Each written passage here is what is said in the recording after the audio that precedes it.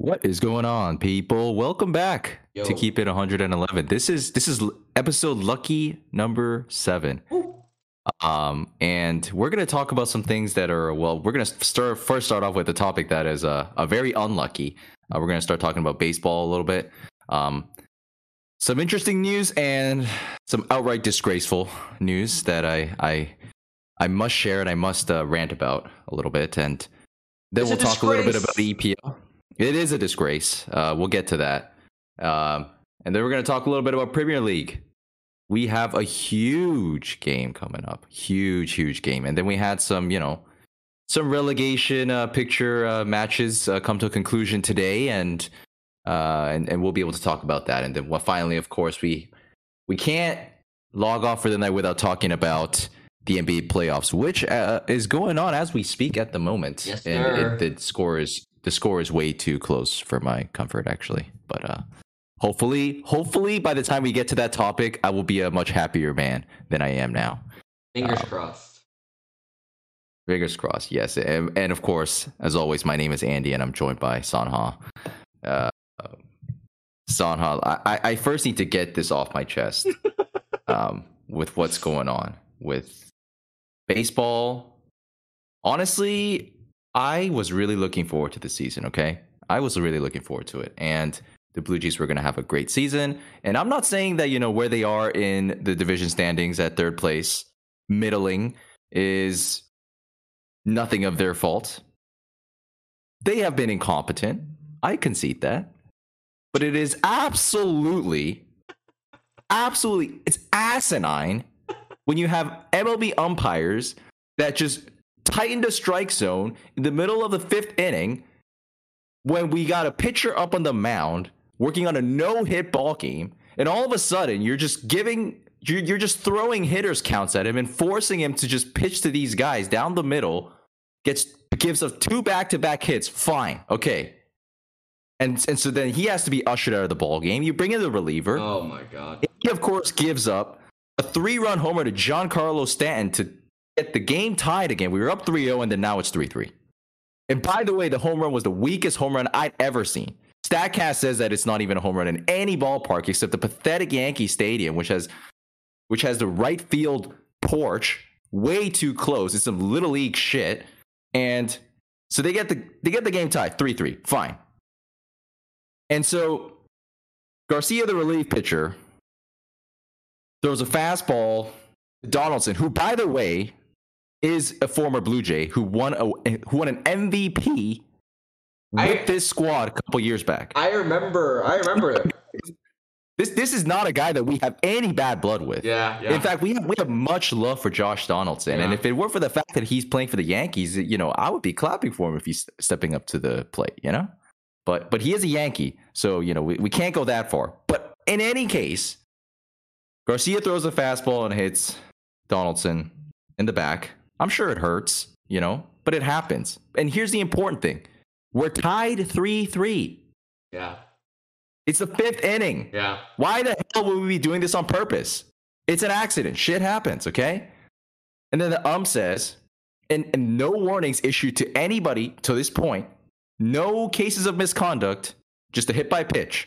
Donaldson says it hurts, walks up to first, no, glares at the pitcher, nothing like that.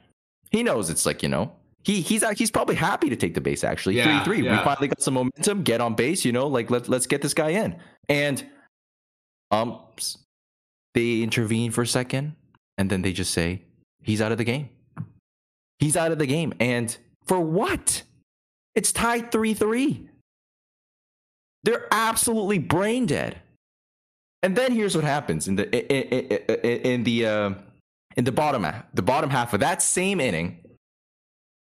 Yankees reliever, fastball up and high to Bo Bichette. Up and high, not just in. Boba Fett. Up high in, and of course he gets out of the way. I don't think he was ever getting hit, but of course, he's not taking any chances with that one. He's got to duck for his life. Sure. And then manager gets upset, and surely, of course, he's going to use his fat little wand and say, "You're out of the game too." Just the umps basically just crushes the momentum for the Blue Jays at that entire game. And of course, they ended up losing that game. This is getting ridiculous, man. The umps have been screwing over teams. This is not just the Blue Jays. They start off with these pathetic ass balls and strikes, changing strike zones, get your team on tilt, and then, they're going to, and then what are they going to do? To add insult to injury, they're going to just throw your guys out for no good reason because, they feel like their ego's taking a little hit. Their ego's taking a little hit. Oh, you're going to complain? You're going to complain that I made a stupid call? How's this? You need to get out of the game. That's, dude. So I need a break from baseball, to be honest. I'm so tilted. Before we move on, let me ask you a couple questions here. So the first question is, like, what would be your typical protocol if on, like if 100 times this happens where a player is hit, right? What would happen most of the time, typically? Well, I mean, assuming there are isolated instances, hit by pitches, like yes. It'll happen in most games. I think at least once. Right. I'll probably see more games with a hit by pitch than not. And then what happens? Usually you just take the base, right? Like most of the time. Exactly. Like and you got to factor some things into it. Granted, right, of course. A, does the player have history with the team? B, do the teams have history? So like Yankees, a la Red Sox, right? This is what we're talking about. Yep. Not the case. Does Donaldson have beef with the Blue Jays? No. So what are the boxes that it checks, right? And so the umpires gave this reason. And this is according to the Blue Jays manager in the post-game press conference. He says that the reason why the ejection was given so quickly without warning was because apparently there was a little bit of a verbal altercation, between the Blue Jays catcher and Donaldson the first time Donaldson was up to bat. Between Heineman, the Blue Jays catcher, who is the backup, and Josh Donaldson. And the funny thing is Josh Donaldson was asked about this himself. And Josh Donaldson says, Heineman, I don't even know who that is. So what on earth is going on here? Yeah, you maybe just looked at it the wrong way. Donaldson says, like, wait, who was I talking to? And the umps are, yeah, this guy, like, we say some bad words to him. Like, come on, man. Come on. Like, bro. At worst case, that is some really soft shit. And, like, no, at best case, that's really soft shit. And at worst case, the umps were just like, they probably knew they made a stupid decision, like knee jerk. And then they kind of just had to, come up with some BS excuse. And I'm probably thinking it's the latter. But it's so triggering, dude. So, I mean, let me give, just for, maybe some folks who aren't so familiar with how all the umping and all of that works. So, two things. So, the first thing is, baseball does have electronics, they have technology that can track whether or not a pitch was accurate or inaccurate, correct? And you can do that like instantly, right? Like oh yeah, right away. And it doesn't take much time then to, like, if someone blows a call to someone, to be like, hey, no. it would be pretty seamless to do that if the argument is like, oh, the games will take so much longer, they're already so long, they already take like 3 hours or whatever. It would be pretty seamless and pretty quick to do that.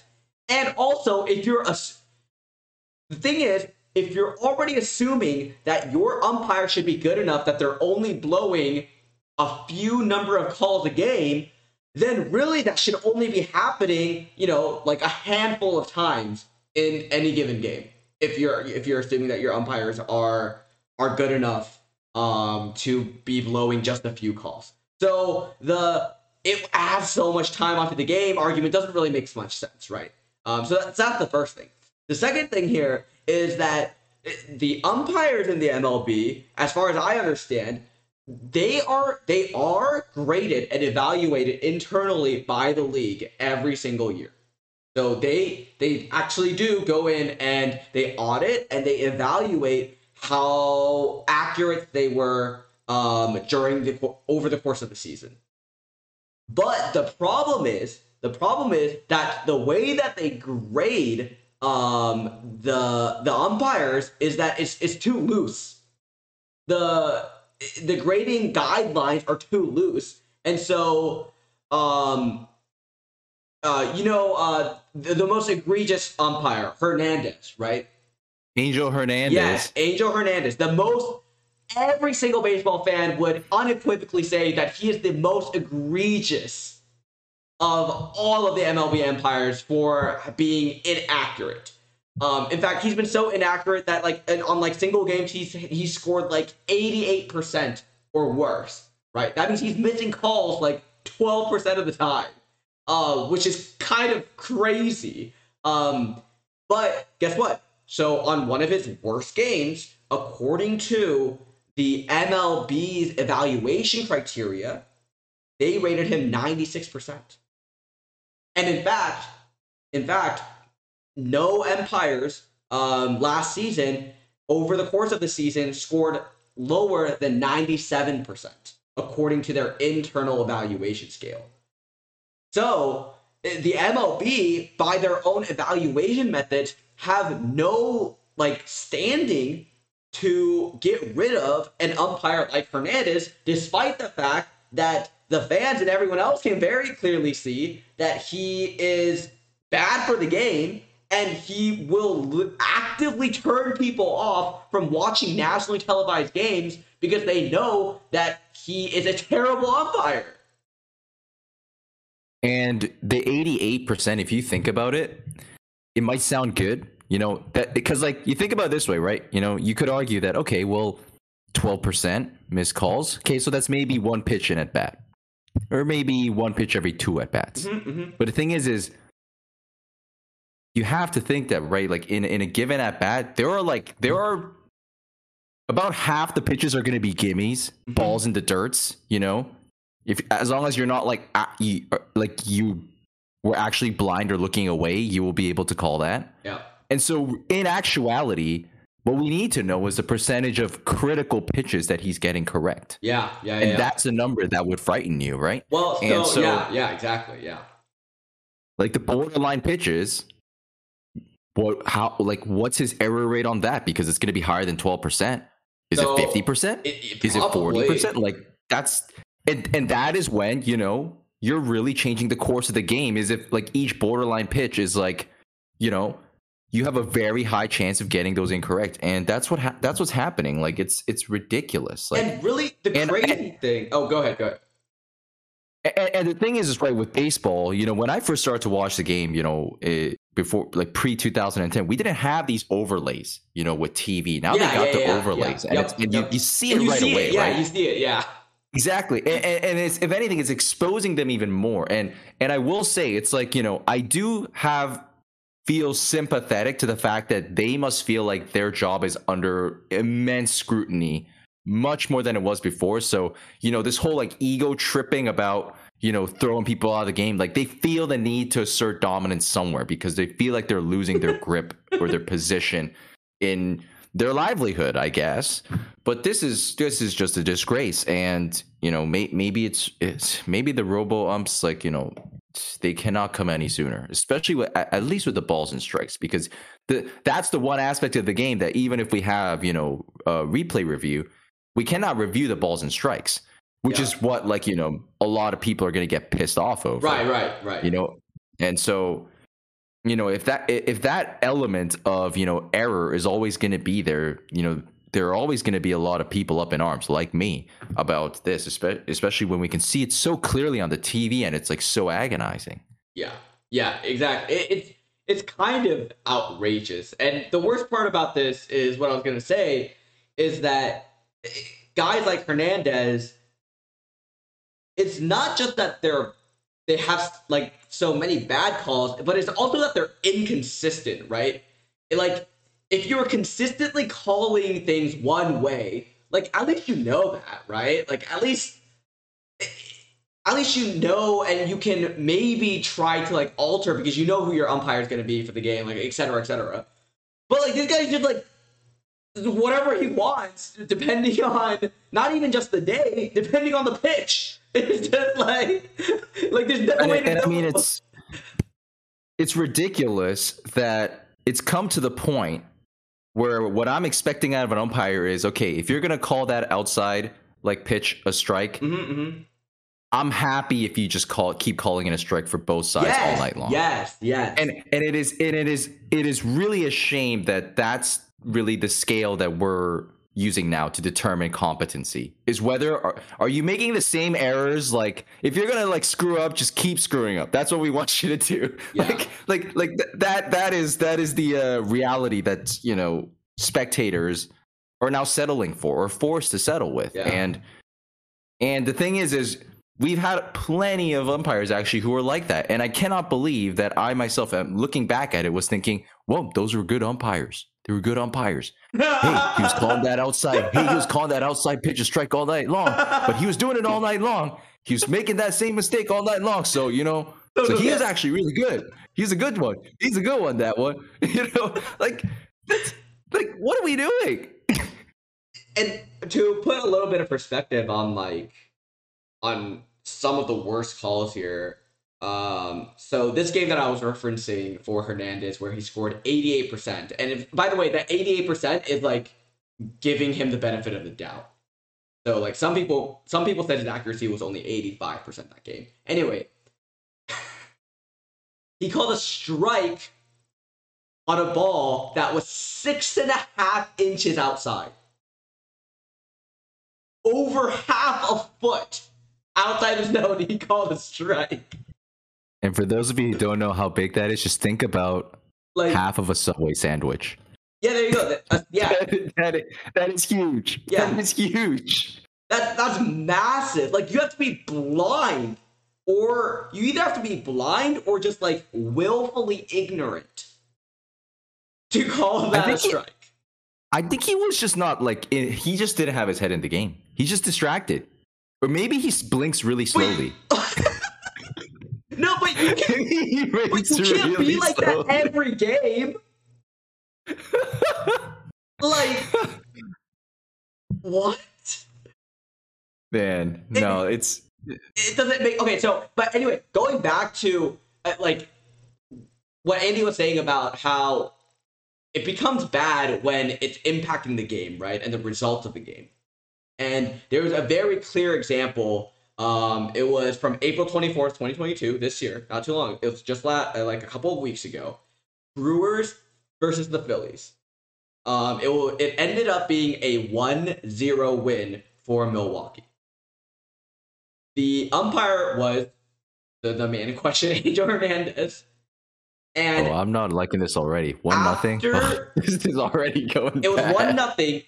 After the statistical analysis, his calls were plus 0.77 runs in favor of Milwaukee. And he won them the game. Yeah, he literally decided the game by having an overall accuracy of 88%. That's what this is what like that's literally triggered. The competitive integrity of the game is at stake when you have umpires that are this bad. They should move Angel Hernandez to permanent, like, you know, like a... They can't. You know why? Okay, you know what's hilarious? So you probably don't know this. Angel has already tried to sue the MLB for being racist against. Wow. Because they wouldn't. Wow. Because they wouldn't put him in a World Series. They wouldn't put him in a World Series. I was going to suggest that screw being in a World Series, he should be relegated to second base umpire for the rest of his career. He should not be anywhere near the minor leagues. I don't even know. I don't even know. Where would you put him? Maybe you put him third base, actually. No, I don't know, but definitely not first base. First base is important. First base is important. Out of the majors. What the fuck are you talking about? Get him out. Well, clearly they're not. Clearly, they probably don't want to do that because of the publicity. Oh my! And so if you're gonna keep him around, if anything at this point, so many baseball fans hate Hernandez so much that you would get positive publicity for taking him down to the minors. You know what? Like this is like so off topic, and it's like not even sports related, but because we were talking about college earlier. Yeah. But it reminds me of this. My first semester in college, I was taking chemistry with this one professor. Yeah. Shout out, or maybe he wouldn't want to be doxed here because like it's a kind of I'm gonna talk shit about him, but he was so bad. I know who he is. He's the guy. He's the guy. He went to Emory knows who he is. So he was so bad that he basically, for second semester, I'm sure he was expected to like, teach a couple sessions of chemistry 2, which is like, spring semester, but they relegated him to basically like a glorified TA that runs all the office hours. And man, that's basically what we should do with Angel Hernandez. Because if you're not going to fire the man, just put him away from the home plate. Oh my just put him away, because he cannot be deciding runs. He cannot be deciding, balls and strikes. Like, this is not okay. But I think we dwelled on this topic for too long. Yeah, let's move on. I'm gonna end the baseball segment with like some somewhat positive news. All right. And because like the thing is well, okay, Angels, they got the first no hitter of the season. Speaking of no hitters, right? Yusei Kikuchi with the Blue Jays, he was doing his very best, but Reed Detmers in his 11th career major league starts, he gets a no hitter. And the funny thing is like when I saw his reaction after that, like I was like, you know what? Like for a guy who just got a no hitter in his 11th career start, like his reaction was like pretty like, I would say mild, Yeah. And I don't say it's a bad thing, because that just means he's just cold blooded. Yeah, exactly. He's just cold blooded, right? Like and Verlander couldn't get it done. Actually, same night he was pretty close. I think he pitched 7 innings, and then like the first batter he faced in the 8th inning was Gio Urshela, I think, got a base hit. But Reed Detmers gets a no hitter. But to me, that wasn't even the most interesting part of that game. The Rays put up an outfielder to pitch, and Anthony Rendon. We all know Anthony. I love Anthony. Anthony, speaking of cold-blooded guys that don't show any reaction, Anthony Rendon, the man who was like, the protagonist of the Washington Nationals fairy tale World Series run. We all know he's a right-handed batter, but he did not step up to the plate against that. He saw the Rays. Rays are trying to punt that game. They were down 10-0, and he saw the Rays trying to put an outfield. He's like, "Oh, you're gonna try to do that against us? Oh, hell no!" And then he just goes up to bat with his awkward left-handed batting stance and just smashes that thing. And he did not cheat like Giancarlo Stanton did last night. He ripped that thing to the gap outfield over the fence. That was, man, if that isn't dropping the balls on the table, I don't know what is. So, dude. That was so much more respect. I already have so much respect for that dude Rendon, but after that, I'm like, dude, just take a bow. Like how rare is it? Like, does that happen? I've never seen it before. Oh, really? So you've never seen that before?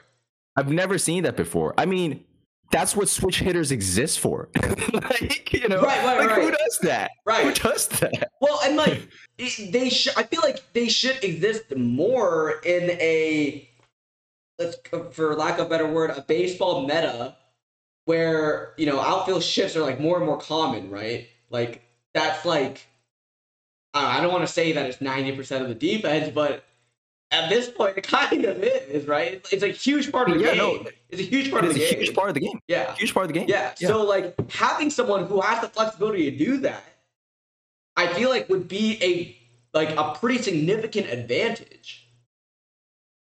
And I will say, like, as a guy that's, like, never played baseball before, though, I have no idea how hard it is, actually. Like, me neither. I have no idea. But for me, like the fact that there are a lot of switch hitters out there that exist makes me believe that like it must be like I mean, it's got to be like easier than, I don't know, like throwing left versus right. I feel like is a lot harder than like, hitting left and right is what I'm guessing, right? So it's like maybe it's not that like ridiculous. I don't know, man. I'm trying some opposite stances here, and it feels so weird. It does feel weird. It does feel weird. Really weird. Like, it doesn't feel natural at all. Dude, if we get a baseball guest on here, that's the first thing I'm asking. Yeah. Like, let me know like how easy is switch hitting in real life. IRL though, like it's like I have a lot of questions for people like that. Like, right? yeah, especially like I'm mostly interested in like the specifics, the technicalities of like pitching. Of That's true. like how much like the grips and stuff. Yeah, the grips, and then also then on the opposite side, when you're hitting the ball, like how much of the ball do you really need to see? How much of it is actually just muscle memory versus you like being technically solid? Like, because I think there's a book on this. I'm pretty sure that explains all of this about like about the all the technical ins and outs of pitching and hitting and how much of it is muscle memory and how much of the stitches you actually need to see to hit the ball and or not, like et cetera, et cetera. But I mean, very interesting. If they are seeing anything, they sure as hell do not have a lot of time to see anything because those things are. I don't think I've ever had anything over 90 miles per hour thrown at me. So that's right. That just sounds terrifying in general. But let's move on. Let's talk about the Premier League. We got some results today, right? And so I mean, we definitely said at some point on this podcast, don't sleep on Leeds because they are prime candidates to be bottling this. Yes. And sure enough, I think if you go on any betting site, I'm pretty sure they'll have Leeds. I mean, they're currently 18, so I mean, like based on that alone, you kind of have to. But right now, them up as they might be close. I think they're 18 right now. So they're 18 right now, but they have an extra game on Everton and Burnley, who are 16, 17. Yeah. Yikes. But okay, but anyway, the good news for them is that they're playing Brentford and Brighton. Yeah. Which they're mortal, right? So I mean, I guess. Whereas like Everton, I mean, at this point, I wanted Everton to go down, but for the sake of Spurs, like Everton needs to push Arsenal. Yeah, I need to. And so Everton's playing Brentford, Crystal Palace, and Arsenal. I don't know how they got they just did some Houdini shit, and they just got out of Chelsea, and like Leicester City with dubs. I'm like, they won. These are the games. These are the games, right? Like we knew they were gonna lose, and then they draw Watford.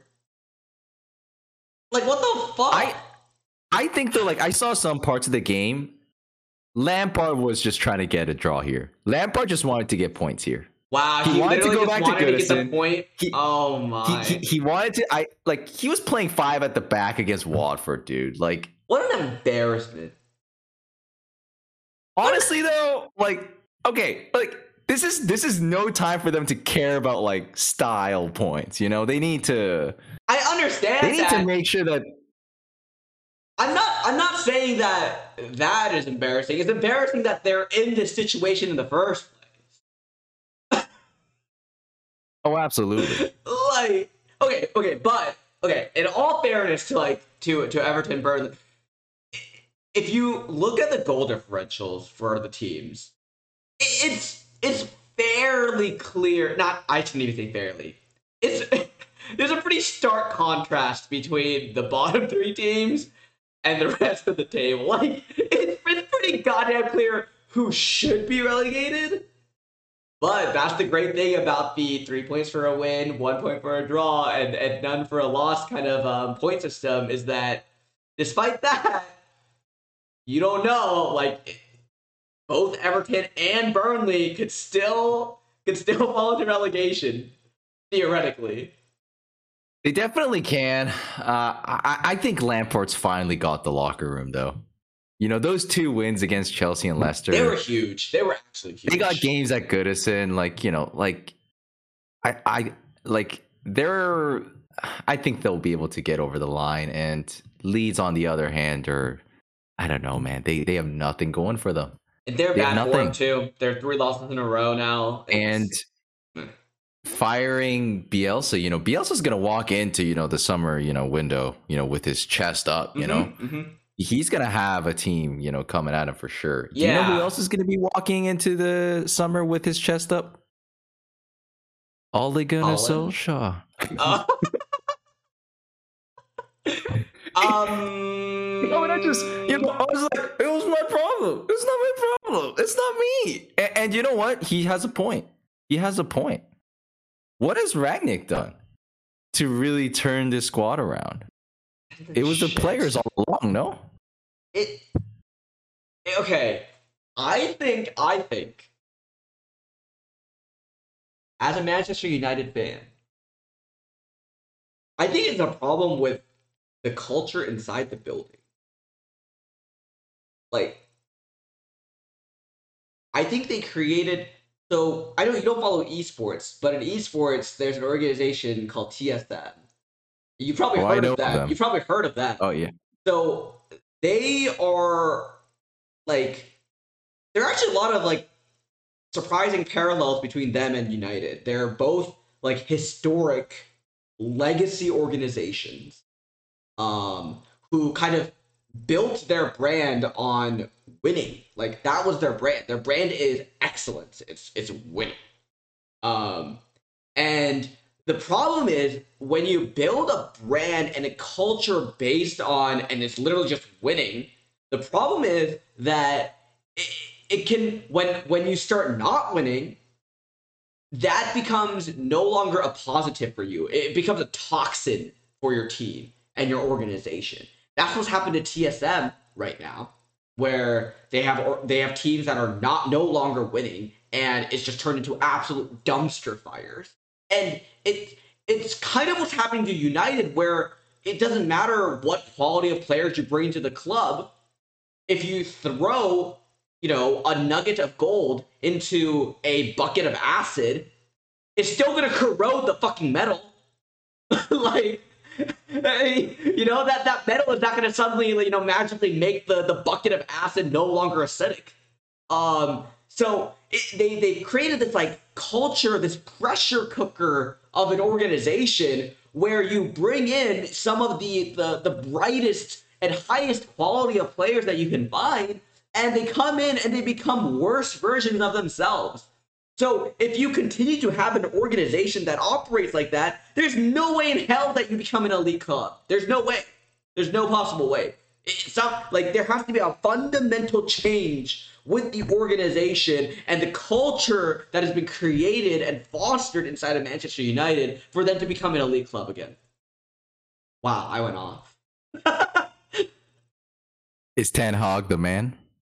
Is he the man to create that culture? The problem is, I don't even... Because I think they're going to give him time, right? No, I do believe that they'll give him time, but I don't even think that, like, I don't think just the changing the general manager is enough. Like, I'm talking like ownership. I'm talking people who are inside the building on like the business side of things, the team side of things. Like, there has to be some sort of like fundamental change, because at the end of the day, those are the people. Because you have to think about it. Manchester United has gone through a lot of managers post Ferguson era, and we've been pretty shite throughout all the managers. So logically, you have to think that, okay, then it must not be the managers, because we've gone through a lot of them and the results have been the same. The thing that's remained the same are not the players, are not the managers, are the other management, right? The overall management, the ownership, the ownership group, and like the people who work with that. Like, that's what's been constant throughout all of this. And so logically, you have to think that then there must be a problem with them, because if we've tried changing everything else has been like changed, but none of it has worked. That is true. The ownership, that is the common denominator. And David De Gea. Whoa! Don't go ragging boy. I'm just saying though. And Anthony Martial until I guess relatively recently. But I think moving Martial was the right move. We did. There are a lot of people that have to leave that club right now, dude. A lot of people have to go, which is unfortunate. Again, because they're like okay. With all the teams that I like that has happened, it's also similar to the Lakers, where you bring in young, good talent, D'Angelo Russell, Lonzo Ball, Brandon Ingram, Julius Randle. They shit the bed in the Lakers. Kuzma. Then they go out to another team. Boom. They're all-stars. Wow. They're all good. Yeah, they're literally all good players somehow. Except Lonzo. But they're all good. Even Lonzo's not bad. Better. Yeah, right? Lonzo's a double-double player. He's just a solid double-double player, like 11 and 11. That's pretty solid. Like, I take that. Yeah, better than he was in the Lakers. Yeah, exactly. So, and in any case, it's the same thing for them, though. It's the same thing for them, actually. Because you think about the Lakers. They are a historic legacy organization whose culture was literally winning / Kobe Bryant for the last 20 years. Right.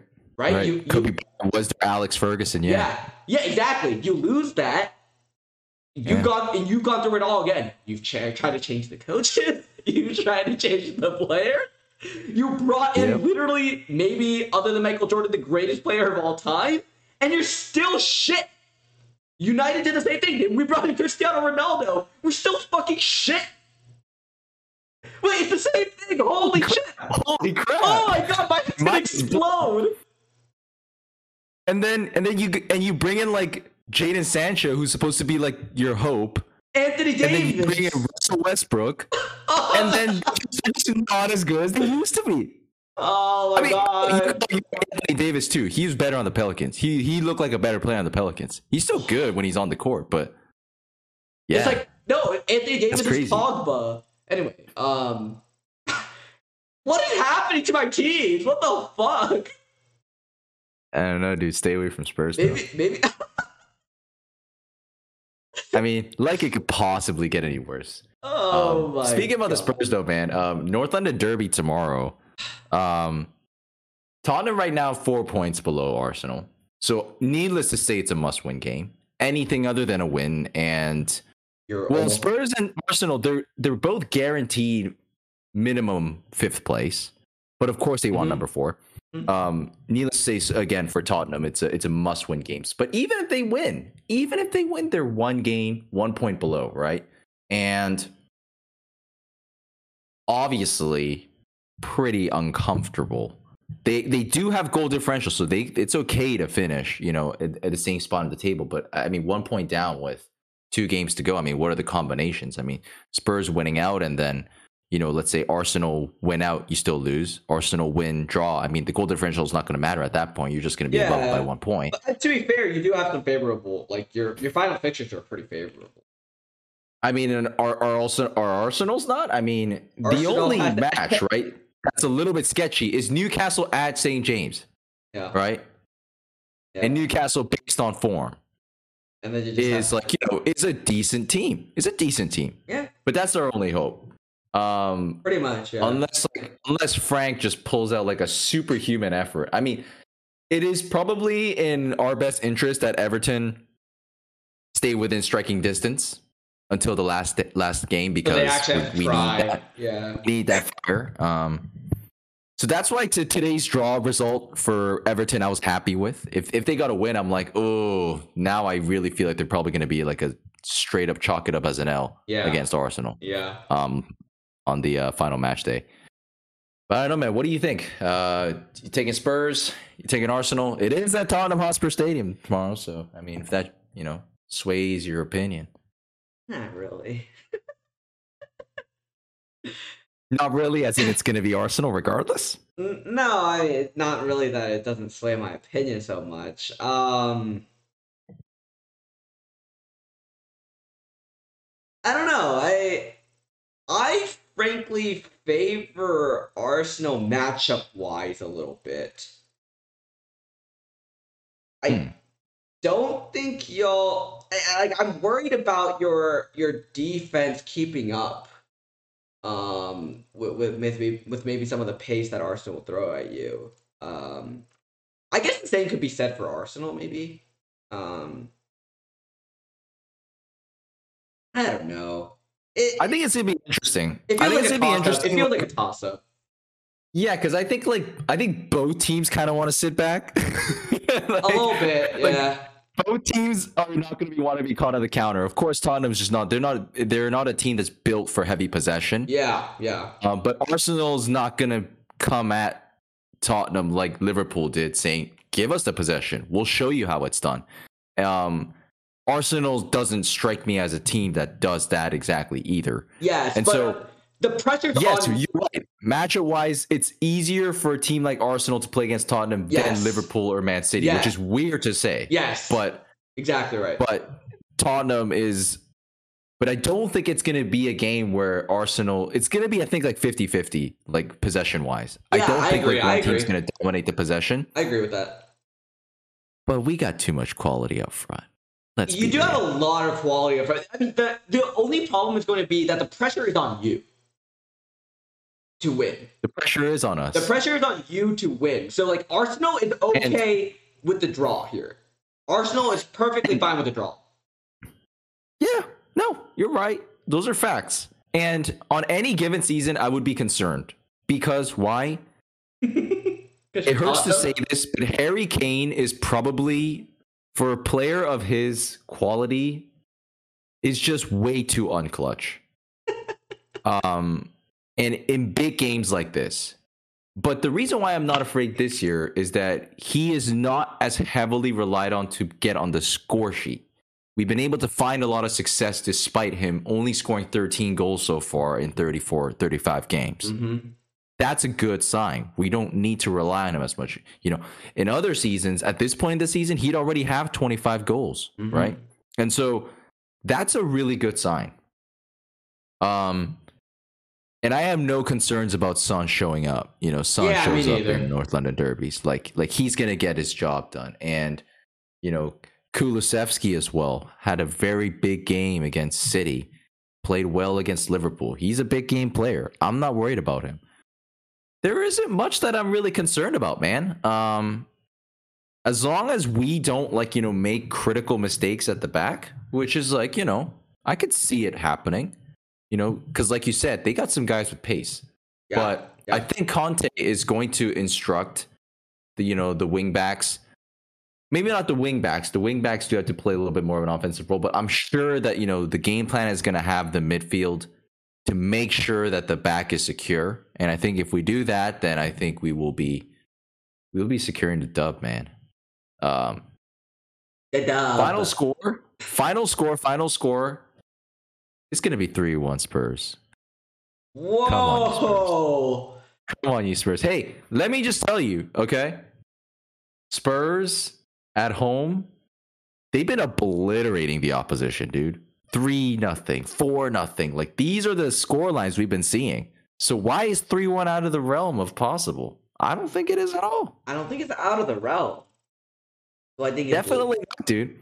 What's going to happen is Spurs going to go up early, 1-0. And then Arsenal's like going to have like kind of it's going to be like a tense, you know, first half, 1-0. And then second half, Arsenal's going to come up because they're going to try to equalize. They're not going to let this game go. And then that's when Spurs just exacerbate the problems for the opposition. That's how they've been getting these, you know, like, you know, huge score lines, you know? Yeah. They scored that early goal, put the pressure on you. Once you start playing loose just to try to equalize, that's when they'll stretch you thin and they're going to hit you with the counter. Right. Counter jab, and get away on 3-0.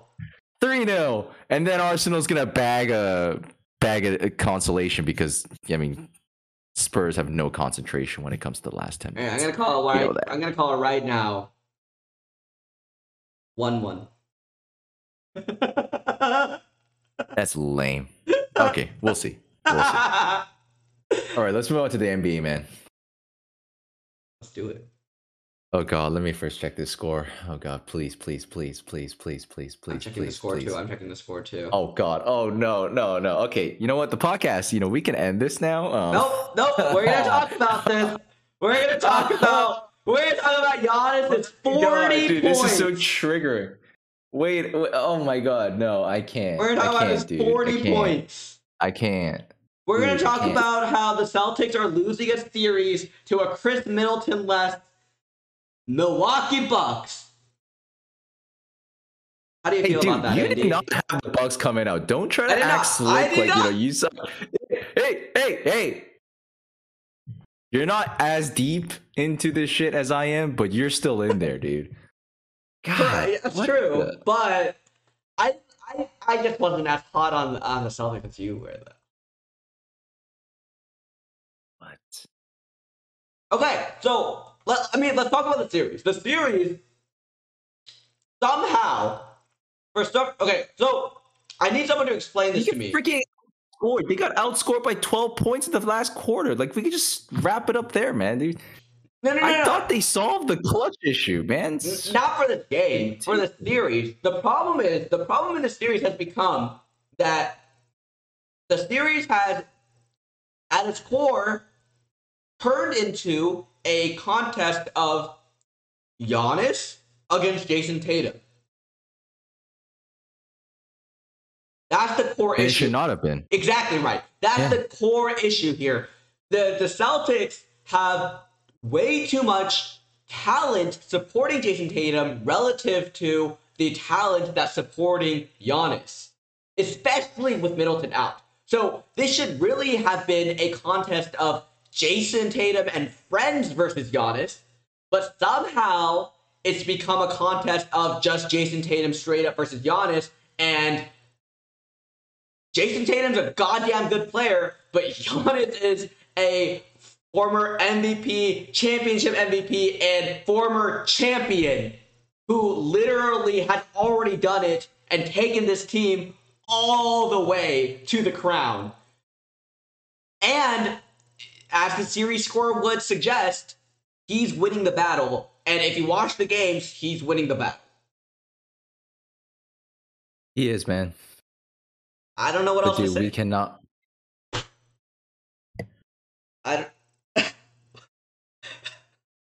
What else is there to say here? It's just like the Celtics need to do better. That's because here's the thing, man. No, I knew and I wasn't saying that we were gonna hold.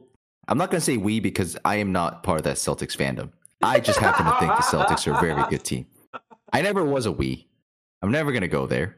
Excuse my language. So definitely not a we. But I knew the Celtics were not gonna hold Giannis to 15 and 10. They weren't gonna do that. You're completely delusional if you would think that, right? Mm-hmm. And to be honest, I was expecting, nice where he's scoring 40. Mm-hmm. You take that into the calculation. Mm-hmm. But what you don't take into the calculation is Drew Holiday putting up 24, 8, and 8. And when that happens, that's how you get a loss by 3 points. Well, okay, wait. But you have to contextualize this. Is that Drew Holiday getting 24 points without Chris Middleton? So when Drew Holiday's your number two unequivocally... No. Drew Holiday should not be getting 24 when Marcus Smart is on your team. That's true.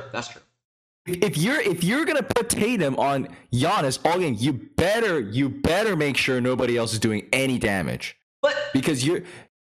The problem is but that's exactly the problem that happens when you play against Giannis, is that he draws the pressure so that his number two option, whether it be Chris Middleton or in this case Drew Holiday, has more opportunities to open up. That's what happens when you play against Giannis. I mean, the games that I was watching, dude, like the Celtics were not aggressively trying to extinguish Giannis. They were still trying to, play man to man, I thought. And so it's not like Drew Holiday's having, like he should be getting, free range, like free routes to the basket. You know, this is He's not. Yeah, no, you're absolutely right. But here's the thing: they are rotating. They're rotating who's defending Giannis, right? Part of the rotation is Marcus Smart. Tatum doing most of that work. I mean, Tatum is doing a lot of it, but it's also Horford, and then it's Marcus Smart. This is true. That's what happened. That's what happened. Like, dude.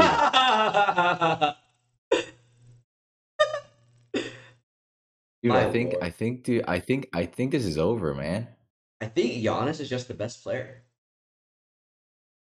I mean, we knew that. I mean, in the series, we knew that. I knew we knew. No, like, yes, but like, to this extent? Dude, I mean, it's like the thing is, Tatum and Brown combined for 60. And this is like, that's like a win condition. You know what I mean? Like that's like the the thing that you know, we were thinking, you know, as long as Tatum and Brown can like find a way to put up 60 each night, that is the win condition to achieve victory. Makes sense. But on the condition that you don't let Drew Holiday erupt for 24 and 8. Yeah, I mean, like Drew Holiday's a good player, but he's not 24, 8 and 8. He's not. He put up an LBJ line. 24, 8 and 8. That's LBJ. Yeah, I guess. God. I don't know, man. I don't know what to tell you. I don't know what to tell you. Team, dude. I can't believe I believe in them like this. Oh my God, this is. I don't even want to. I'm disgusted, honestly. So the question for me here is like, are we done with Tatum? Like, no, I don't think so. Is Tatum ever going to? Because I think if they lose this series and Tatum does not, and he hasn't really shown up to like the elite level, I don't think in the first 5 games here. If you look at his overall work that he's put in. So the question is, does he ever become like elevate to that level of where you would put Giannis? I would put in there probably Embiid. Durant. Yeah, Durant. AD when he's healthy. I mean, obviously LeBron when he's healthy too. Jesus Christ, I can't believe there are 2 of those players on the Lakers and they didn't make the playoffs. Anyway, is that it? Like, no, Jokic is not at that level. Kind of not there. Jokic is kind of not there.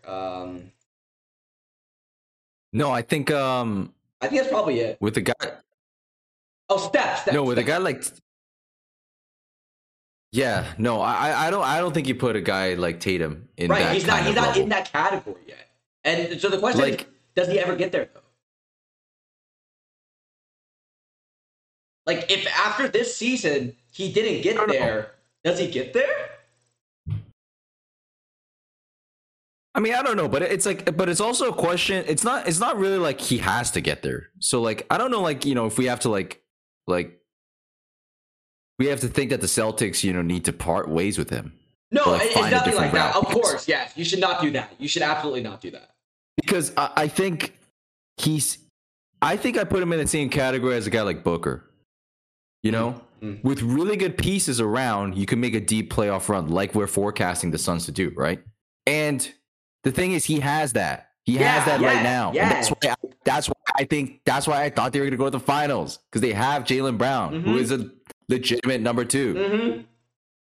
And Tatum's like he's like a 1.5, but maybe if you surround him with a freaking defensive player of the year and Al Horford, who's playing like he's 25, maybe you now you got a squad that can make it to the finals. And they're freaking bottling it. So then that's the question. What's the issue then? Because Tatum's putting up 23 a game in this series. I mean, that's the problem. That's not enough. He should be putting up 30. That's not enough, but man, I don't know what you do. Like, you surrounded him with the right players. Do you have to make a move for another player? Like, do they even have the cap space to do that? Probably not. I would guess not. Probably not. What can they possibly do? Like change. Honestly, just hope for like a late round draft pick to like really pay off. Or like Man. a draft pick like late in like the first round or something like that to like just like really just overperform. That's about it. Like find a diamond in the rough kind of situation where like the guy comes in and like is like a really really good role player that adds another layer. Or you just need to get lucky and you need to have a postseason where your role players are all firing, like the Heat that one season, right? Yeah. Yeah, like I don't like I think the nature of the NBA at this point it's at a good place, right? Like you don't need because before we were like if you don't have LeBron or Steph on your team, like just give up, right? Yeah, It's not yeah, at that point anymore. Like a lot of teams have like they don't have a lot of bullets to fire, but they have a bullet to fire. Like a lot of teams you can say in the yeah, league, and so yeah. I think the Celtics are still gonna be here. They're still gonna be able and Tatum, like you could argue Tatum's got more, experience going up against like, a number one guy, legit. And maybe he's gonna come away with a lesson. But I mean, it's 3-2. It's not impossible, but it is hard to see Giannis losing 2 games in a row. I mean, he's too good, man. Yeah, he's too good. Yeah, He's too OP. he's too good. I underestimated him. Me too, honestly. I'm gonna be honest. I did too. Yeah. Like that guy is just a Like, monster. I mean, like you can't expect a guy who just doesn't really have like a nice jumper to just be invincible like this. This is Yeah. His name was Shaq. yeah. Right. True. His name was Dwight Howard. Yes. Who was also Man. 6'11".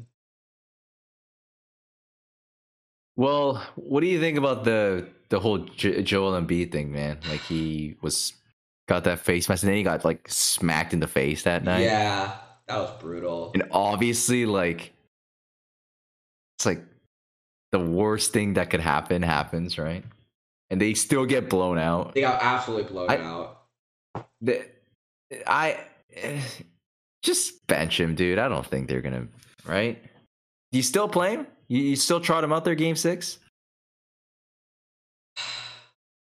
Because, like, to my understanding, his injury is actually like if you can really have some. There's a chance you could have really bad consequences if you aggravate it in an unfortunate way. And that's not his only injury. He's playing like with like multiple injuries right now. And an injury-prone guy, right? Yeah. And so, like, the argument is that it's like if it isn't now for the Sixers, it's never going to be. So it's like that's the argument that I've heard. Right. That's about it, actually. I don't really. If Harden was playing better, I would say go for it. But the way that he had a good game 4, but the way that he's been playing in the overall playoffs has not been good.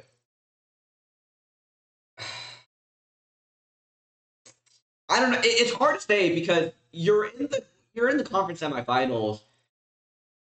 It's hard to say just like when a player doesn't have an injury that's like making it impossible for him to play the game to be like just give up,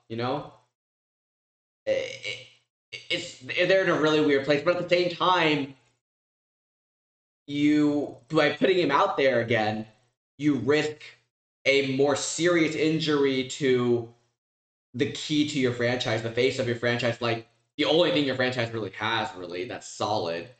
And for a guy who is a big man, right? So like foot injuries, lower body injuries are already more serious with him.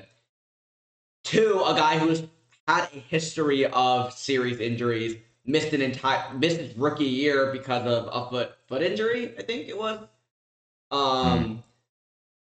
Man, to put him back out there, it feels like it's just asking for him to get injured again. Um, yeah, I don't know, man. But like, what will your fans say? The problem is, what will your fans say if you bench him? Like, your fans would be pissed off. Your fans would be like, "What the fuck? Like, we can win this." Well, I don't know, man. Like the fans know about Embiid, And so they like I know, don't but know, they man. still want to win. I don't know, man. Philly fans do be ruthless. Yeah, They do be yeah. hella ruthless. Yeah, they're like, suck it up. You're being paid millions of dollars to play a game. Go play the game. Yeah, That's imagine if Kyrie was on the Sixers. Oh my god. Oh, Dude. dear Lord, that would be so much. You know, to be honest, That would be so much fun. From the outside, that would be so much fun. Oh my goodness. that's the trade that should have happened. Kyrie for Ben Simmons. Ooh. Because, you know why? Both teams would probably be better. Hot take, but not a hot take. Well, dude, Sixers would be primetime TV, that's for sure. On and off the court. And they would be better. They would just be better. Kyrie on the Sixers, man, like just put that on put that on TNT, lock him up, every night. Honestly, though. And then Harden on the Nets would also just be better. He's a better fit for the offense. Like they're running the Steve Nash offense, right? They're running the right, and he's already run it before to great efficiency, and he's a great fit for it just in general. Like his play style is like much better than Kyrie. Yep. Who wants to like stand there dribbling the ball for all the 7 seconds that he has to find a shot. So, man, why did they do that? What the fuck? Well, I mean, if you're the Sixers, do you really want Kyrie, like a guy who plays like 20 games a season? Like, probably not. Yeah, right? I guess. But at least Harden's gonna play. But Philly also didn't have a vaccine mandate, so question mark. It's like a lot of professionalism issues about Kyrie that I'm like sure is like dude, like he's pretty. You can say the same for Harden. Like the closest thing. Like no, dude, but like Kyrie's different. Like he's the closest thing to Kaepernick in this league. Like on a professionalism level, like can we keep this guy for PR purposes? Like, is it gonna like bode well with the fans and things like that? Like, he's about as like bad as it gets. He's Randy Moss. But the good thing is that for him is that the NBA as a whole is far more on board with his beliefs than the NFL was when Kaepernick was playing. Yeah. Like the NBA is like they're much more tolerant of that, like of the ethos behind his behavior. And so that's why like I'm sure like everyone's kind of conflicted right now because like kind of has a point about like what he's saying, except the vaccine, but like like the whole like being a martyr and stuff, like and we kind of appreciate that, and not the flat Earth thing. We need you to show up to play, so it's like I don't know, it's a very delicate situation, but like I'm sure like the Sixers probably didn't want any part of that, is what I'm thinking. I think Brooklyn would have done it. I just think the Sixers weren't going to do it. We're willing to do it. Yeah, man, that's what I think. That sucks for the Nets. Like they really should. So they settled for surprise. They settled for yet another subpar trade where they get screwed over. Jesus Christ, man. Yeah, they really should have kept Harden. I don't understand. Weren't the Lakers interested in Kyrie at some point? Like they should have just taken that deal. I don't know, actually. Would have also made the Lakers better than they are, or they were. Kyrie with LeBron James? Yeah, in every single possible scenario, shipping off Kyrie was the right answer. Oh my god. Yeah, maybe if Kyrie and LeBron played together, I don't know, maybe they win a chip or something like that. I don't know. Maybe. Have we seen that before? I don't know, man. Damn. Jabu or something. Interesting possibility. Maybe they win a championship or something like that. Oh my god. Anyway, all right. What's the other series here? You wanted to talk about the Mavs and Doncic. Well, I want to talk about Doncic because, well, first off, before we talk about Doncic, can we talk about how in this series, do you know who the leading blocker for the Suns are? Suns is Chris Paul. Devin Booker. D-Book, baby. Really? Leading blocker of the series. I feel like Chris Paul would like get his fair share because like with some help defense or something like that. Like he's too short, man. But he's savvy like that. He is savvy, but he's too short. He's too short. He's gonna get like those like blocks or like the guys like he's not completely up in the air yet. Like what I mean? Dude, the problem with his block would be him jumping and then him like the end of his finger getting like the bottom of the ball. Like kind of exactly. That would be the like block. Something weak but still counts. Weak. That kind of vibe. Yeah. That's so fucking funny. Anyway, I just want to talk about Luka because. So it's very interesting in sports how I think it's one of the things that makes sports so entertaining is how teams go through cycles of the same thing, of the same themes, like over and over again. I don't know exactly, like, I don't think it's like a purposeful thing. Like, I don't think like the team owners or whoever are like purposely choosing to like go down the same path over and over again. Sometimes they are, sometimes they aren't. But it's interesting, like the Mavs, for instance, how their previous success was reliant on one transcendent, happened to be European guy in Dirk Nowitzki, who carried them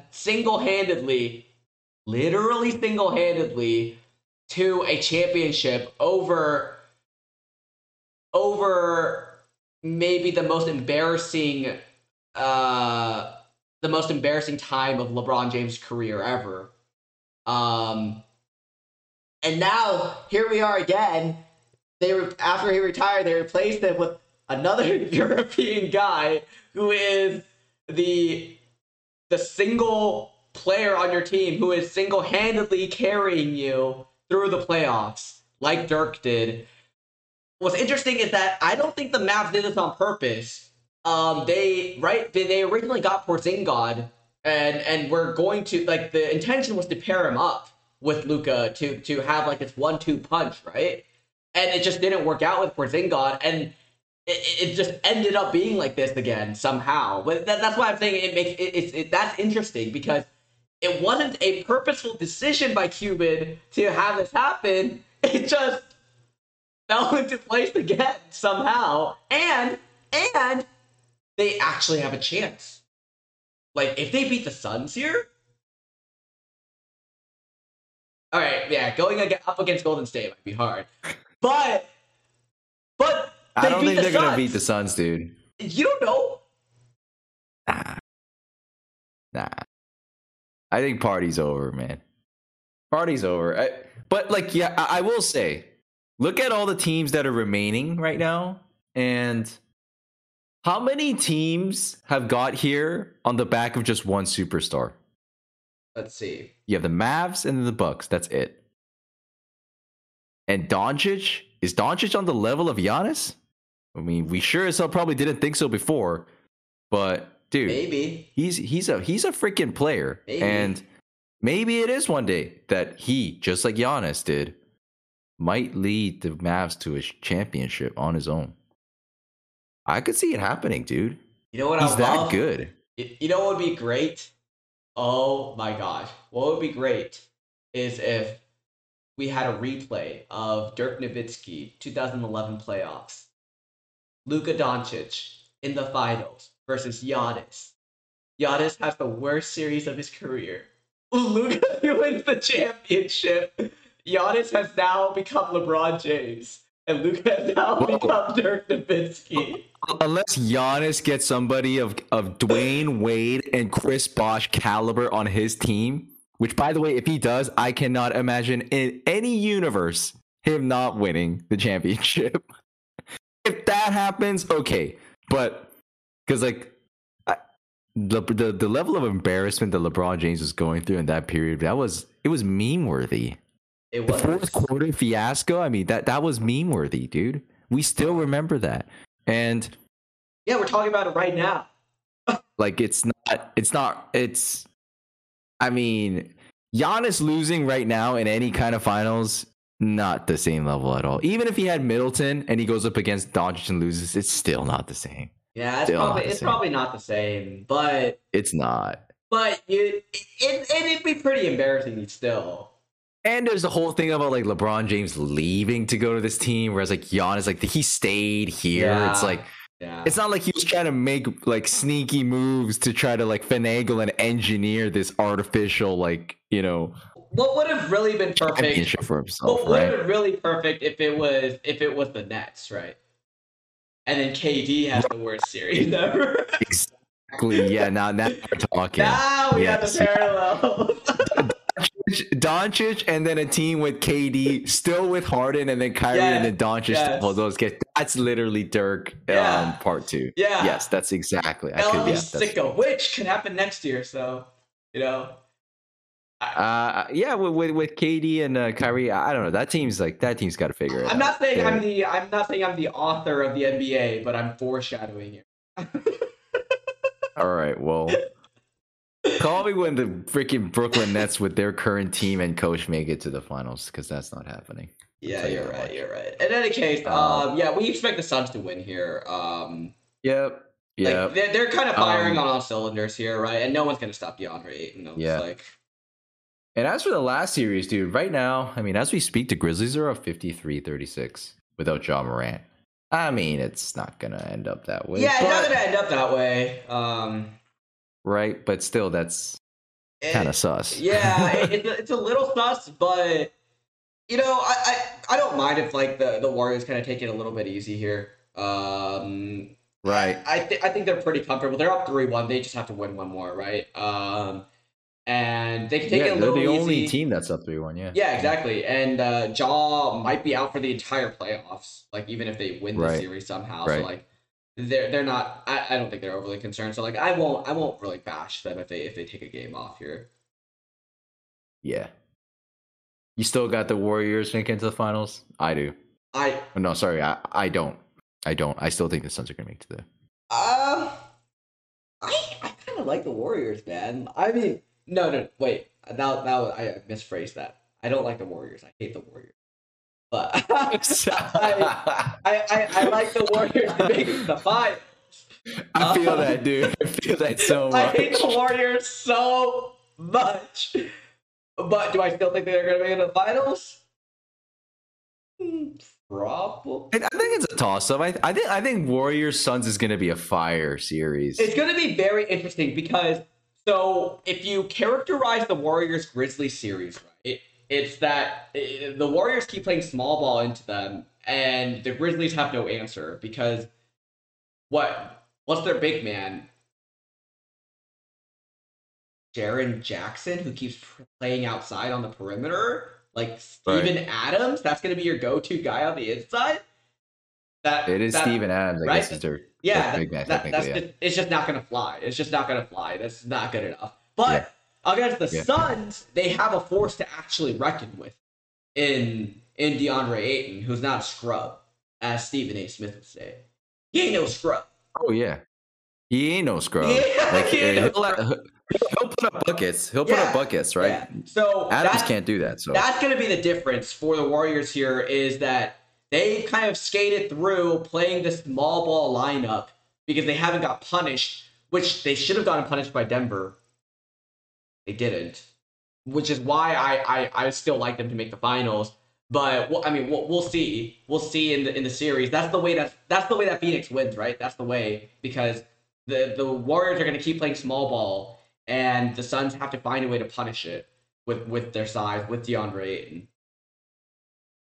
Yes, but the great thing about the Suns is that like they don't need to like feel desperate that they must exploit that size advantage because you still have freaking the smartest ball distributor on the court. True. And you still have Devin Booker. So they're going to use a multitude of weapons. Yes, yeah, you might see DeAndre Ayton get a small bump in production, but I don't think the game plan is going to change all of a sudden. He's putting up 35 a game and they're feeding him the ball all the time. Yeah. I still really like this the Suns versatility.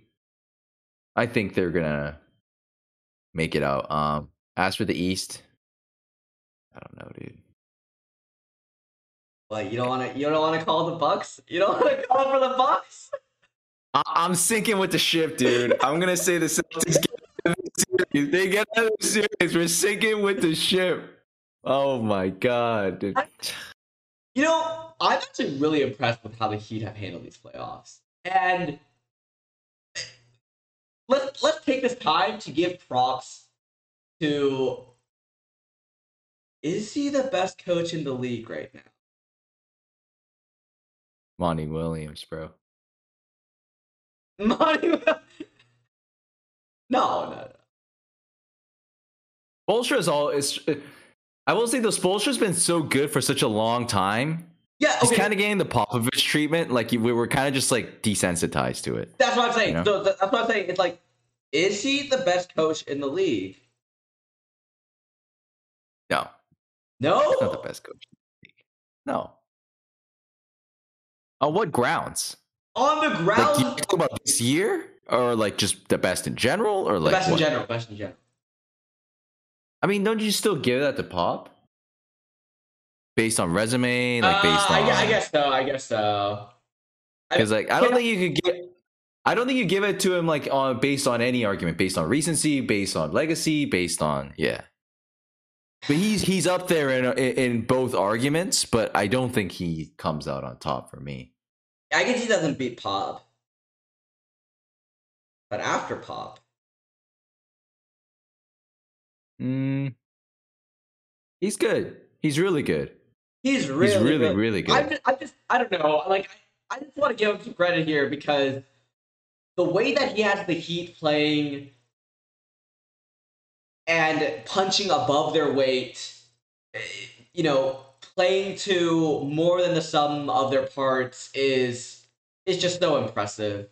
And it's not the first time that he's done this, and goddamn, man.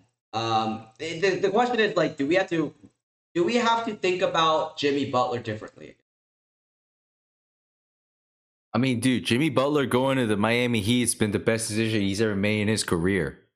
Right. He is. I still don't think he's in a vacuum even a top 10 player in the league. Probably. But the thing is he's found his role, and they've built a team around him so well. And they have such I mean, they're kind of like the Suns in this way, right? But I think the Suns light maybe in the sense that the quality isn't quite there in all of their individual pieces, or maybe the distribution's a little bit flatter of the talent across, because they have guys like Tyler Hero, they have guys like Duncan Robinson who can also hit a three, and Bam Adebayo. Robinson's not been playing, by the way. But it's I think the distribution is a little bit more flat than the Suns. So tell me this then.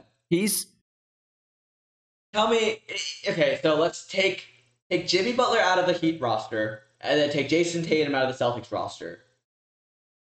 Which roster would you rather have to support your number one guy? To make it easier, I'll read it off for you, right? On the Heat, you have PJ Tucker, Bam, Max Struss, Gabe Vincent. You don't know who any of these people are. Dwayne Dedmon, Tyler Hero. Is Kyle Lowry healthy? No. No. Wait, what? Lowry. Kyle Lowry. Yeah, Kyle Lowry. Is he healthy? Wait, why was he's not playing Lowry? right now? Isn't Lowry on the Heat right now? He's just injured right now, isn't he? I'm sorry, what? Did I miss something? Yeah. Oh yeah, he's injured. That's why we haven't seen him. Yeah, no. Yeah. Without Lowry. The players that I named: Tyler Hero, Victor Oladipo. Lowry's a big sell. I mean, like, but without Lowry, because right now he's playing without Lowry. I think the Celtics then. You'd rather have the Celtics there. So then here's the question. So if that's the case, where you would rather have the Celtics lineup for your star player, are you saying that Jimmy Butler is better than Jayson Tatum? Well, I mean, you've kind of cut the. I got you. No. Well, no. You've kind of cut the corner with the logic there, because you're assuming that I think that if the Heat and the Celtics were to play right now, that I would think that they would be an even matchup. I think the Celtics beat them. I don't know, man. I don't know who's gonna be in the Eastern Conference Finals. I'll think. Hey, dude. I think if the Heat play the Bucks right now, the Bucks win. I think the Bucks and the Celtics are the two best teams in the East right now. Oh, so you think that's the actual Eastern Conference Final? Yeah. So what are you gonna?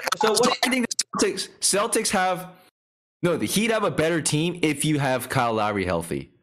Yeah. Outside of you take out the two guys, if Lowry's healthy, because I actually really like Lowry as a player. Because he's a kind of player that his game is going to age well because he relies on his shot a lot and he's a good shooter. I know you like Lowry as a player because you called him budget Chris Paul. I sure did. I sure did. He's budget Chris Paul, but he's definitely not diet Chris Paul. Anyways. Oh my god. That's true. I'm sorry. I am so sorry. That booty though. Yeah, like if Lowry is playing, then outside of Butler, I think the Heat, their depth is a little bit better than the Celtics. I guess, but Jaylen Brown's still the best player if you take the number one options out, though. Yeah, I don't know. So, but I think the Celtics they have the best player on the court if they are in a series together in Tatum, and they also have the better team outside of out of each team's respective ones. So when the Heat take Milwaukee to 7 games in the conference finals, are you still going to tell me that Tatum is better than Jimmy Butler? I mean, are you saying that the Celtics are not taking the Bucks to Game 7? I don't know. We'll see. They will. Let's say that they don't. And you can't just say when the Heat take the Bucks. You gotta say if, because it's not over yet. I'm entertaining a potential scenario, possible scenario. What I'm really trying to do here is try to make Andy. I see what you're trying to do. You're trying to get me to put a scale on Jimmy Butler right now. I'm trying to get you to say that Jimmy Butler is better than Jayson Tatum.